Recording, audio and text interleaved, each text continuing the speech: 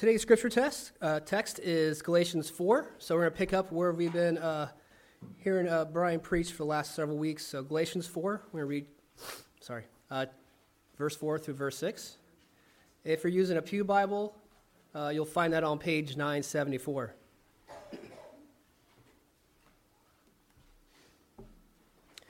Galatians 4, verses 4 through 6. But when the fullness of time had come, God sent forth his Son, born of woman, born under the law, to redeem those who were under the law, so that we might receive adoption as sons.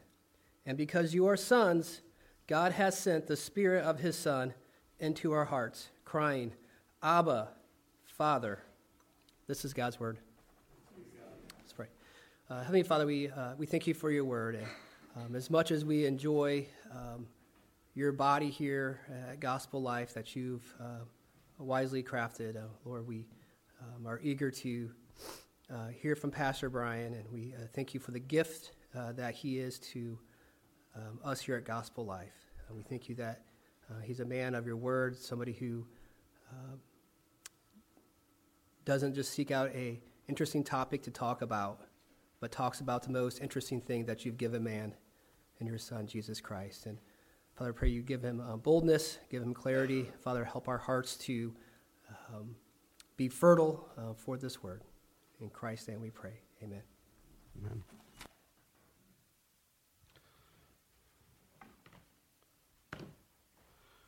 All right. Well, thank you, Brady, for reading our text this morning. We are going to continue here in Galatians chapter 4, verses 4 through 6. So over the last few weeks, we've been looking at this text in light of the advent of Jesus Christ. And here in just a few words, Paul just works through a number of main issues, main topics here in regards to the advent of Jesus Christ that is so helpful for us. And as we look at verse 4, we see he starts off by saying, when the fullness of time had come, God sent forth his Son. And a few weeks ago, we looked at those two phrases there and how God the Father's divine plan and divine initiative was the sending of his Son. And even as we looked at that, we unpacked the fact that Jesus Christ, it declares his deity and the fact that before he was even born, God sent him. That he is the Son of God, always existent with the Father. Secondly, we looked at the two following phrases, born of woman, born under the law. And there we saw God the Son's humanity and his humility in being born of a woman and also being born under the law, being willing to place himself on the level of creation, to breathe the same air we breathe with the same flesh that we have. And he came born of a woman just like we were born, he was born. He was conceived by the power of God, virgin conception, and yet a normal human birth, and then born under the law as our representative, as the one able to perfectly keep all of God's laws, whether you're looking just at the Mosaic law or every one of God's laws, Jesus kept them perfectly. Before the Mosaic law, God commanded Adam in the garden to eat of every tree except one. And Adam fails, and Paul takes this up in Romans and saying where Adam as the first representative of humanity failed, the second Adam, Jesus Christ, succeeded. Jesus was born under the law so that he might then, as we see the next phrase, which we looked at last week, redeem those who are under the law. All of us live under the law of God, and all of us are rightly condemned under the law of God because we have broken God's law. We looked at the fact that even if you take just a couple of the 10 Commandments, we can see how we are breakers of the law. And if we break one, James writes, we have broken them all. We stand before God condemned. And yet what we read is this initiative of God, this plan of God the Father was to send his Son to be like us in every way, yet without sin, so that he might redeem, buy back his people. This is God's Son's mission. His mission was to redeem God's people. Today we're going to be looking at this next phrase, so that we might receive adoption as sons. That God the Father's response to the mission of Jesus Christ and the buying back of God's people is to embrace them in His family, to make them sons and heirs. And so this morning my main point is this: the advent of Jesus declares the adoption of the people of God. The advent of Jesus declares the adoption of the people of God. I want us to see within the story of Christmas and this time of celebrating the coming of Jesus Christ that we are also able to celebrate the fact that He has made those of us who are in Christ, those of us who've trusted in Christ, part of His family. What glorious truths these are. Let's ask God's blessing here this morning. Lord, we thank You so much. Thank You so much for the opportunity to open Your Word today with Your people, to look into it. We thank You that You have shown us this kind of grace, Lord, the gift of Your Son this season, the gift of Your Word so that we might know Him in this season. Lord, I pray that we would not miss the blessings that we have been given. Lord, we do continue to pray for Ridgewood Baptist Church and the difficulties that are going on there with the health of their pastor. I pray that You continue to give doctors wisdom as they seek to understand what is going on with Pastor Jaspers. Continue to give the church love and patience as they work through this. Bless Jonathan and Pastor Jonathan and Pastor Glenn as they seek to cover the pulpit in this time. Lord, continue to give strength and grace there. Lord, we pray for our missionaries, Seth and Darla Curtis, in the Congo and some of the difficulties that are going on there politically as they seek to get ready for elections, and yet there's tensions that are rising there. And so I pray that you continue to give them protection. Lord, help them to know what to do if things get difficult. Lord, with their adopted daughter, they don't have the paperwork to take her out of the country, so they struggle with if things get bad, how do they react? Give them wisdom, give them grace. Lord, we pray for their church that has already met this morning, New Life Church. Pray that you continue to use Your Word in their lives throughout the rest of the day and through this week. Lord, may they have been fed well, and may they now seek to live out what they have learned. Lord, we ask Your blessing on us today. Lord, we are so thankful for all who have gathered to hear Your Word preached. Lord, may it be preached faithfully. Lord, may I present it in a way that is clear and understandable, in a way that is powerful. But ultimately, Lord, we trust in Your Spirit and His work in each of our hearts. We trust in Your Word and the power that it contains, because it is Your Word. And we pray that You would use it in our lives. In Jesus' name, amen. J.I. Packer writes in his book, Knowing God, "Our understanding of Christianity cannot be better than our grasp of adoption.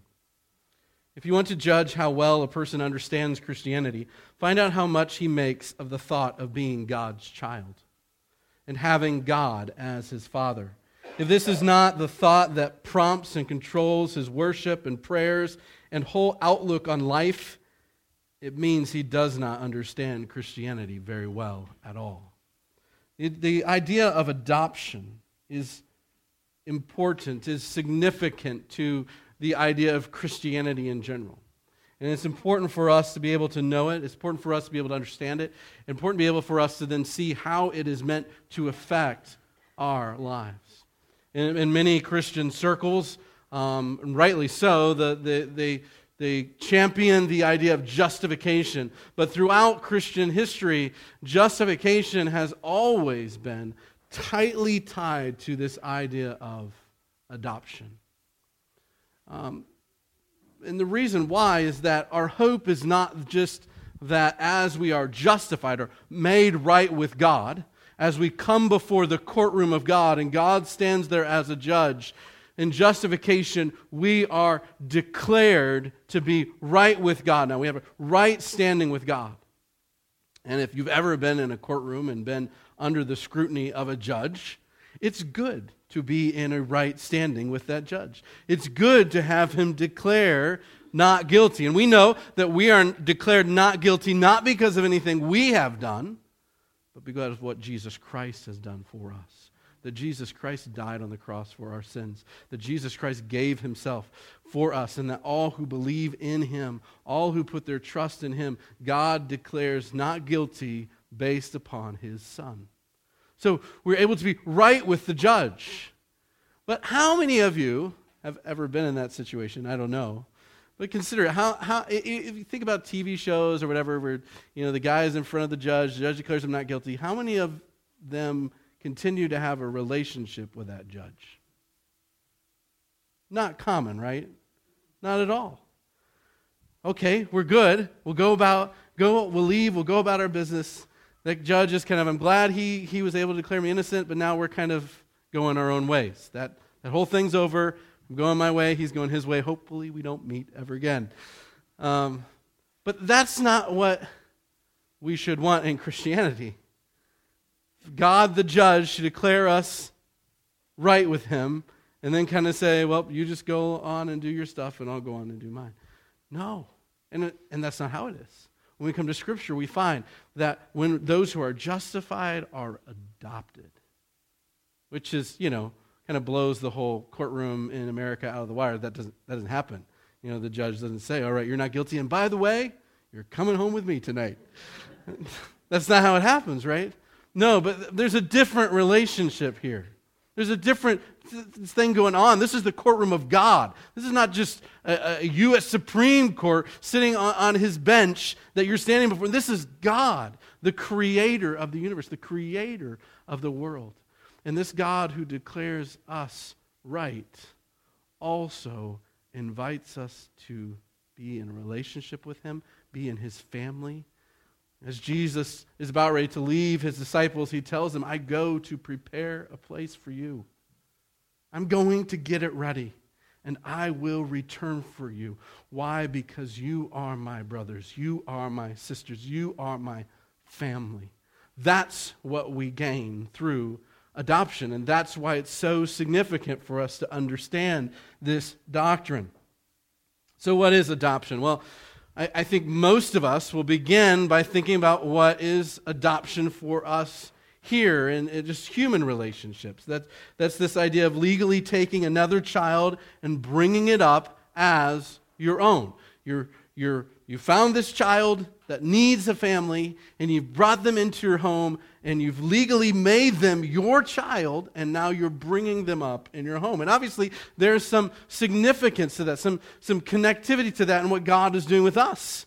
We're these wayward children that God brings in and is now raising up as his own. But I think there's a better way for us to understand it, and that's to understand it in light of when the people who used the term were writing. They were writing in Roman times, and the understanding of adoption in Roman times, it's not that you never took in a child that was on the street and legally claimed him as your own. But in Roman times, the most common way that adoption worked was that it was the legal declaration that a man was now your son and therefore your heir. It actually happened between two adults and not just children. That it was when, so let's say I decided for some reason, I don't know, strange reason, that I wanted Trevor to be my heir. Trevor's an adult now, and hopefully he's demonstrating a trustworthiness and honesty and stuff, and I bring him into my home and maybe have him serve in my home for a while just to see what he's like, work in my business or whatever it is, and then all of a sudden, I adopt Trevor as my legal son, legal heir. In fact, one author writes and says this. He says, in Roman law, adoption was very difficult. It was a long, involved, and expensive legal procedure. And once enacted, adoption afforded several special rights and privileges. So one of the things that happened when I would take Trevor in is that all debts were canceled. All his debts were canceled. Second thing is all criminal charges were dropped against him because now he was becoming part of my family. 3, They could not be legally put to death by their new fathers. That's good. Hey. 4, they could not be disinherited by their new father either. In legal terms, they became a completely new person. Completely new person. All debt's gone, all criminal record gone, and the new father can't put them to death, but he can't disinherit him either. He has become this person now, this son, this heir in this family. He's no longer who he once was. And Paul uses this often to allude to the believer's security in Christ. When a father publicly adopted a son, he officially and permanently became his heir. So we understand that theologically, when we come to adoption, as the Westminster Shorter Catechism states, what is adoption? Adoption is an act of God's free grace whereby we are received into the number and have a right to all the privileges of the sons of God, of the children of God. We have all the rights, all the privileges to being his son. I think here we could see in understanding adoption a parallel to one of the stories in the Old Testament, the story of Moses. This abandoned Hebrew child born as a slave under the sentence of death and is taken into the palace by a royal princess and formally adopted as her son. And as her son, he loses all the identity he had before. He is no longer a slave. He is an heir in the family of the Pharaoh. And it is just so with believers in relationship to God. He is committed to us. He has given us a new name. He has made us his heir. He has solemnly pledged that our Heavenly Father will provide for us lavishingly. He has given us the benefits of being in his family. So today we're going to look at 3 points in light of this text. First of all, 1, adoption by God is an act of God alone. Adoption by God is an act of God alone. We've obviously looked at verse 4 previously and saw that it was God who initiated this entire process and this entire plan. So we could just simply argue from that God's the one who had the plan in the fullness of time. God's the one who sends his son. God's the one who causes him to be born in a certain way so that he might redeem his people and so that he might bring them into the family through adoption. But we can look throughout Scripture and see even more specifically how it is an act of God alone that brings about adoption. Adoption, first of all, comes by the will of God. We read this in Ephesians 1, verses 4 through 6. In love, he predestined us for adoption to himself as sons through Jesus Christ. And then Paul decides to give us the reason why God would do this. And in Roman law, you would want someone who has showed themselves to be trustworthy, shows themselves to be honest, showed themselves to be of integrity. That's the kind of person you want as your son. That's the kind of person you want as your heir. And yet, when we come to Ephesians, here's what he says: according to the purpose of his will. According to the praise of his glorious grace, which he has blessed us in the beloved. It says here, the reason God brings us into this adoptive relationship through Jesus is because he decided to do so. It was his will that did it. Not by our worth. No human is worthy of adoption. In fact, we look a little farther in Ephesians 2, 1 through 3, it says, you were dead in your trespasses and sin, in which you once walked, following the course of this world, following the prince of the power of the air, the spirit that is now at work in the sons of disobedience, among whom we all once lived in the passions of our flesh, carrying out the desires of the body and of the mind, and were by nature children of wrath like the rest of mankind. He describes here, here's how we all started. We were not ideal sons. We are not ideal heirs. We all started in transgressions and sins against God. We all served the adversaries and enemies of God, whether it's the prince of the power of the air, whether it's the fact that we're called the sons of disobedience, whether it talks about us living out our own passions and our own desires according to our flesh, according to what our body and our minds wanted, so that we are described here as children of wrath. It includes all of us. All of us started that way. Why is it there? To tell us we are not worthy of being adopted. We didn't earn this. We didn't show ourselves to be full of integrity and full of honesty and full of truth. We didn't. We demonstrated that we were full of sin.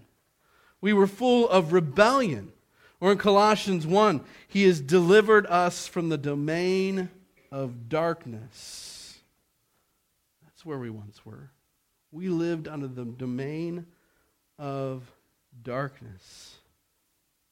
This darkness is what Peter also describes. But you were a chosen race. You were a royal priesthood. You were a holy nation. You were a people of His own possession, that we may proclaim the excellencies of Him who called you out of darkness into His marvelous light. You who were not a people now are God's people. That's who we were. Once we were not His people. We were rebels against Him. We lived in the darkness while He lived in the light. We were not worthy of this great gift, and yet God gives it. Adoption comes by the will of God, but adoption also comes by the power of God.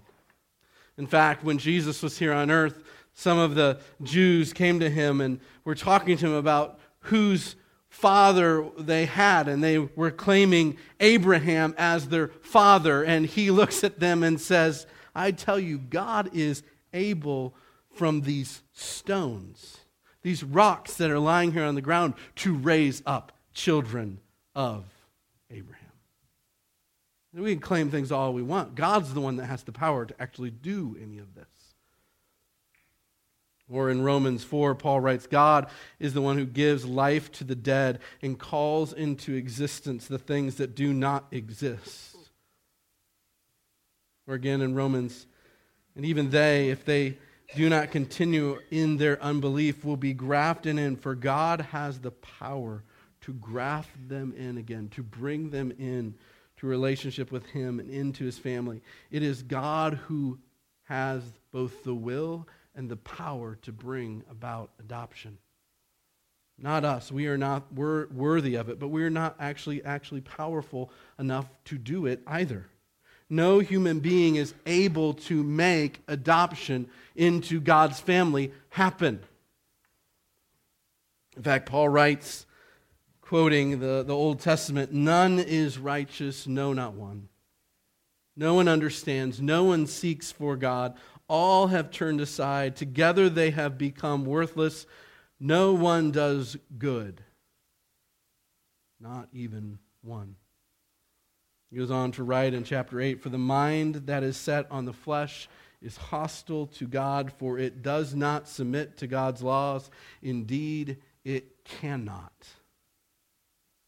Those who are in the flesh cannot please God. In John 1, we're reminded that it's not because of our own power, it's not because of our own will, it's not because of our own worth that we have brought into God's family and have been given the rights to become the children of God. He says, but to all who did receive Jesus, who believed in His name, He gave the right to become children of God, who were born not of blood, nor of the will of the flesh, nor of the will of man, but of God. All this to say, adoption by God is an act of God alone. None of us here can think, well, I'm a child of God because I am just good enough. I am just smart enough. I look good, so of course God loves me. It's not true. It's not based upon our worth. It's not based upon our power, not based upon our effort. What do we see, first of all, that is an act of God's will and God's power alone? Only God can bring it about. The second thing is this: adoption by God comes from regeneration and faith. Adoption by God comes from regeneration and faith, and we just actually saw that in the last verse that I read for you from John 1. Robert Murray Mache said this: there are two steps, regeneration and faith, if indeed they can be separated, because the first breath of the new soul is faith. And yet we have to speak of each one so that we understand what is going on. And so if you want to turn over to John chapter 1, verses 12 and 13, we're just going to look at these two verses here just briefly.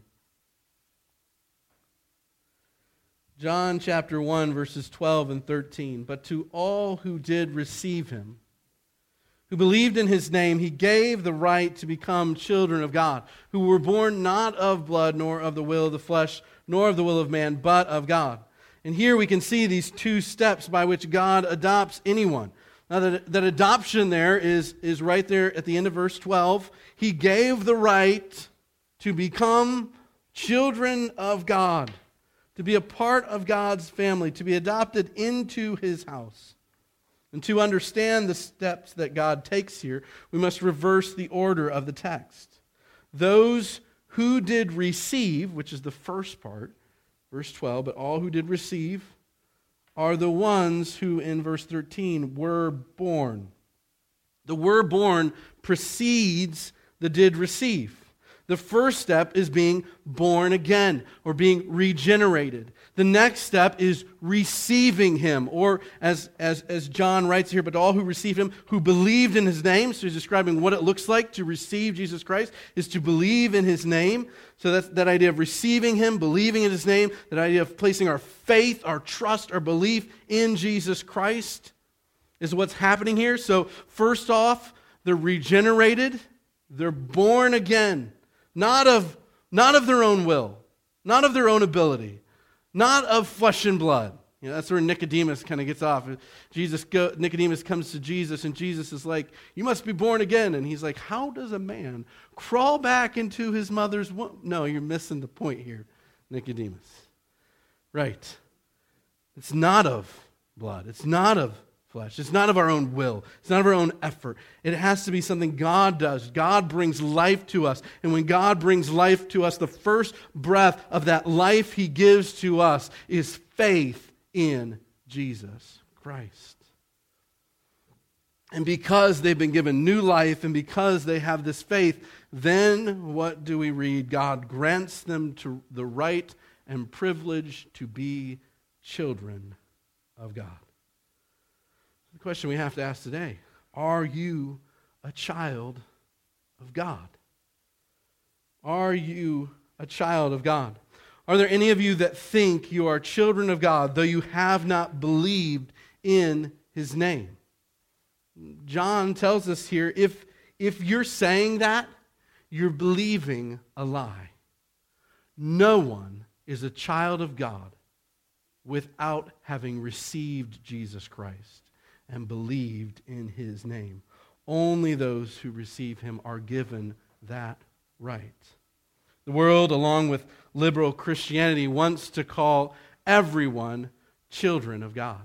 They want a universal fatherhood of God, and mainly they base that upon the creation. God is our Father in the sense that he created all of us, but that's not the fatherliness that the Bible is speaking about. It's something different. They want the brotherhood of man, and ultimately they embrace a universalism that expects every one of us to be in heaven one day. But that is problematic. You begin to think a little bit deeper about universalism, and while it seems okay on the surface that every one of us would enter heaven one day, you begin to come to some difficulties when you start to say, well, what about someone like Adolf Hitler? What about someone like Stalin? Will they be in heaven too? Many people who want to proclaim the universal sonship and brotherhood of all of us. Well, maybe not them. Well, if not them, why? Well, do they break God's law? Yeah, horribly. But how much of God's law can you break before you don't make it into heaven? Well, James tells us if you break it in one part, in God's eyes you have broken it all. You have rebelled against Him. Sonship of God, as J.I. Packer writes, is not therefore a universal status which everyone enters by natural birth, but a supernatural gift which one receives through receiving Jesus Christ. That's what we see in John 1. It is something that is given to us, that we receive based upon our reception of Jesus Christ. The gift of sonship of God becomes ours not through being born, but through being born again. The new birth of regeneration is always accompanied by the receiving of Jesus Christ by faith. So I ask you again, are you a child of God? And when I'm asking that, I am asking, have you received Jesus? Do you believe in Him as your Savior? Do you believe in Him as your Redeemer from sin and from judgment, as the payment that God has graciously given to you to save you from your sins? The third point is this: adoption by God makes you a child of God. Adoption by God makes you a child, makes you a son and daughter of God. Now you think, well, that seems pretty basic, right? But I think that at times we can miss this. You are literally one of His children. It goes back to the very first quote I said. If you misunderstand this, you're misunderstanding Christianity. You are being made into His child. You are one of His own. And therefore, you have God as your Father. He is your Father. His loving fatherhood, His disciplining fatherhood is all yours. In 1 John 3, we're reminded this: see what kind of love the Father has given to us, that we should be called the children of God, and so we are. Or in Hebrews 12, we see the other side of love. For the Lord disciplines the ones He loves and chastens every son whom He receives. It is for discipline that you have endured. God is treating you as sons. You are His children. He is your Father. It's what He is. God is no longer just the authoritative judge that every human being born in this world will have to face and answer for what they have done in the body, whether good or evil. They will stand before Him and they will answer Him. But God is no longer just that for us. It is true, we will stand before Him, but we won't stand before Him just as an authoritative judge. We will stand before Him as our Father. Not only do you have God as your Father, as God makes you His child, you become like your Father. There's an interesting thing that happens when children are adopted into our families. They don't always begin to look like us. Sometimes that's not possible. But they do begin to embrace the customs and the ways that family functions. They begin to say phrases and words that really belong to that family. And they say them in that way. They begin to understand the inside jokes of that family that no one else understands. Why? Because they are part of that family. They've been brought into that family. They may not look like anything like that family, but they act like that family. And this is similar to our spiritual adoption. Children of God, brought into God's family, begin to act like their Father. They begin to act like them. And in fact, that's what the New Testament expects. Paul in Ephesians 5 says, therefore be imitators of God as beloved children. Or in Matthew 5, you have heard it said, you shall love your neighbor and hate your enemy, but I say to you, love your enemies. Pray for them who persecute you, so that you may be sons of your Father who is in heaven. For he makes his sun rise on the evil and on the good. He sends the rain on the just and the unjust. You therefore must be perfect as your heavenly Father is perfect.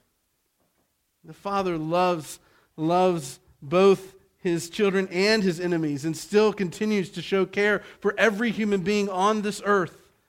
But not only that, we can go further than that to look at the gospel itself. What does the gospel say? While we were yet sinners, while we were enemies of God, God sent his Son. I mean, that's what it looks like to imitate God, is to love both our neighbors and our enemies. Both the people we really enjoy and get along with and the people we don't always get along with. That's a tough call there, right? Calling on us that we would live in that way, and yet that is what happens when we become part of his family. We begin to imitate God our Father. 1 Peter 1, but as he who has called you is holy, you also be holy in all your conduct. As the Father is holy, so we're meant to live holy. Why do we strive to live a holy life as Christians? Why do we strive to live under God's laws in ways that will honor and glorify him? Because our Father is holy. Because our Father is perfect in all these things, and so we seek to strive to be like him.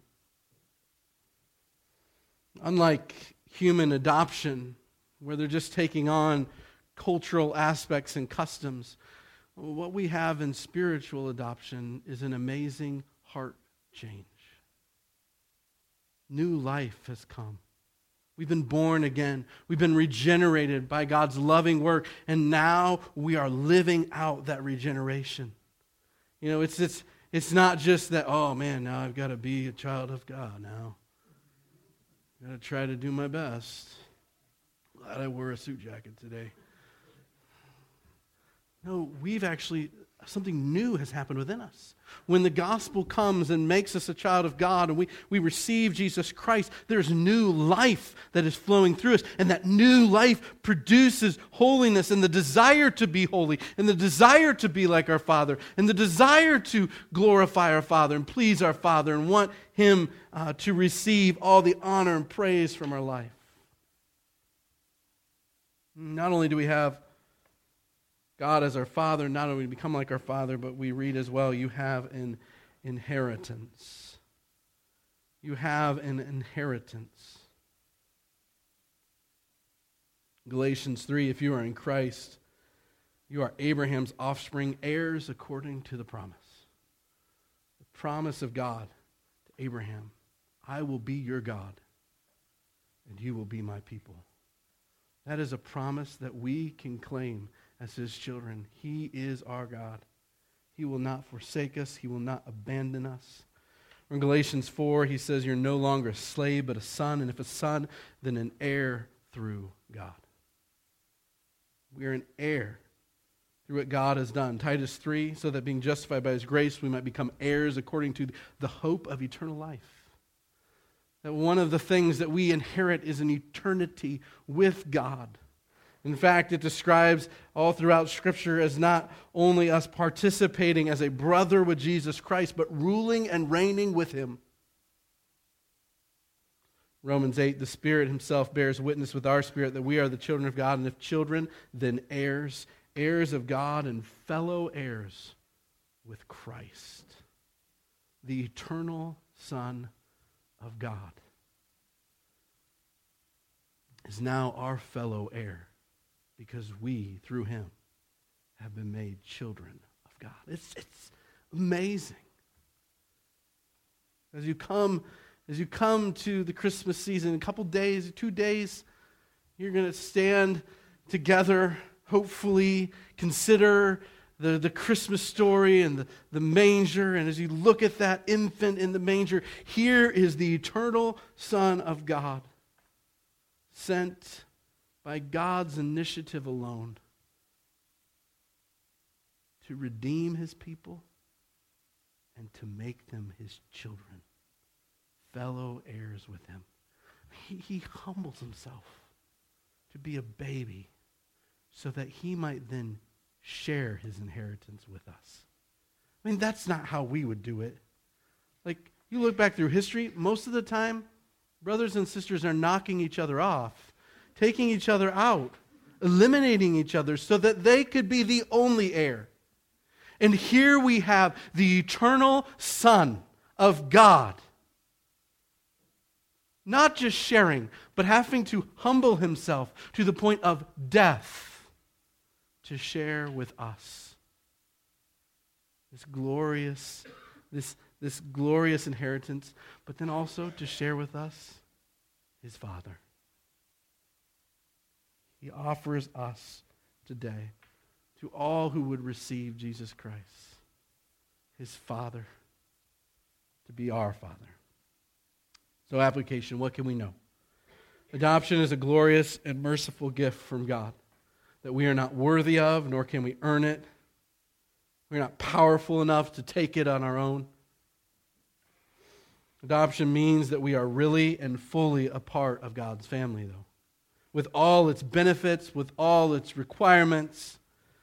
And the advent of Jesus declares the commitment of God the Father to the adoption of his people. He is committed to it, so much so that he sent his Son. So that's a no. That's what we should know. But how should we walk in light of this? Well, if you have not yet received Jesus as the only one who can bring you to the Father, receive him today. Today you can be welcomed into God's family. If you are one of God's children, I want to encourage you with two things. First of all, rejoice in your blessed state. Being one of God's children is the dividing line between the blessed and the damned. You have a loving Father who cares for you in everything, who will never leave you, and who's committed to doing what is best for you. So rejoice in it. Second thing, live out your blessed state. Obedience to your Heavenly Father is gloriously good. It confirms to you your love for God. It confirms to you his adoption of you. It delights your Heavenly Father when you obey. It shows gratitude for the gift of his Son, Jesus Christ. It is the opportunity for you to imitate your Father in this world. So I would encourage you both to rejoice and to live out what's been given to you by Jesus Christ. Let's pray. Father, we thank you so much for this gift of adoption.